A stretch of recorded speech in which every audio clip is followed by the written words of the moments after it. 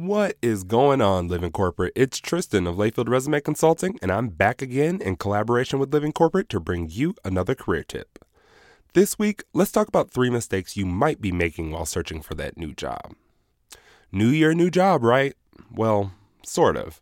There are a couple things that might be taking you out of the race before you even get started. So, in order to make sure you have the most efficient and effective job search process in 2020, I want to call out 3 mistakes you might be making while applying for those jobs. The first mistake is not tailoring your resume to the job you're applying for. There are 2 main reasons why this is so important. First, if you're applying to jobs online, over 70% of companies and organizations use applicant tracking systems that scan your resume for keywords or phrases, amongst other things. If you've ever applied for a job and gotten a rejection pretty quickly, or you feel like your resume has gone into a black hole, it's probably because you didn't make it past the applicant tracking software.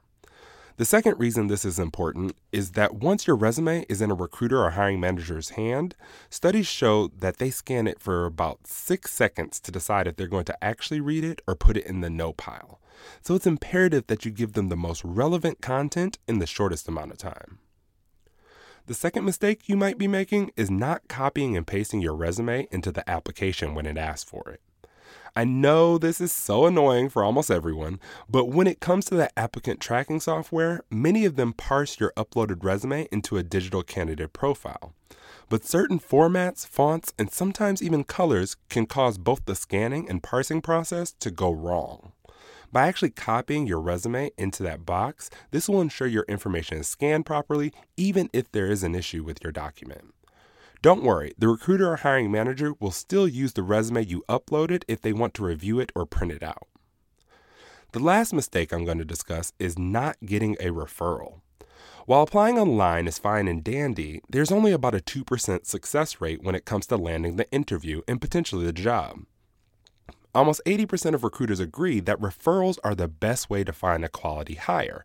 And according to a JobVite study, a referral compared to just applying online makes you 15 times more likely to be hired.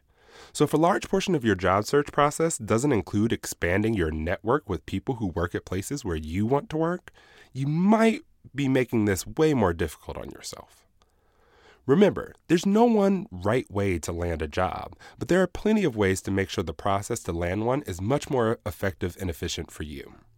This tip was brought to you by Tristan of Layfield Resume Consulting. Check us out on Twitter, Instagram, and Facebook at Layfield Resume, or connect with me, Tristan Layfield, on LinkedIn.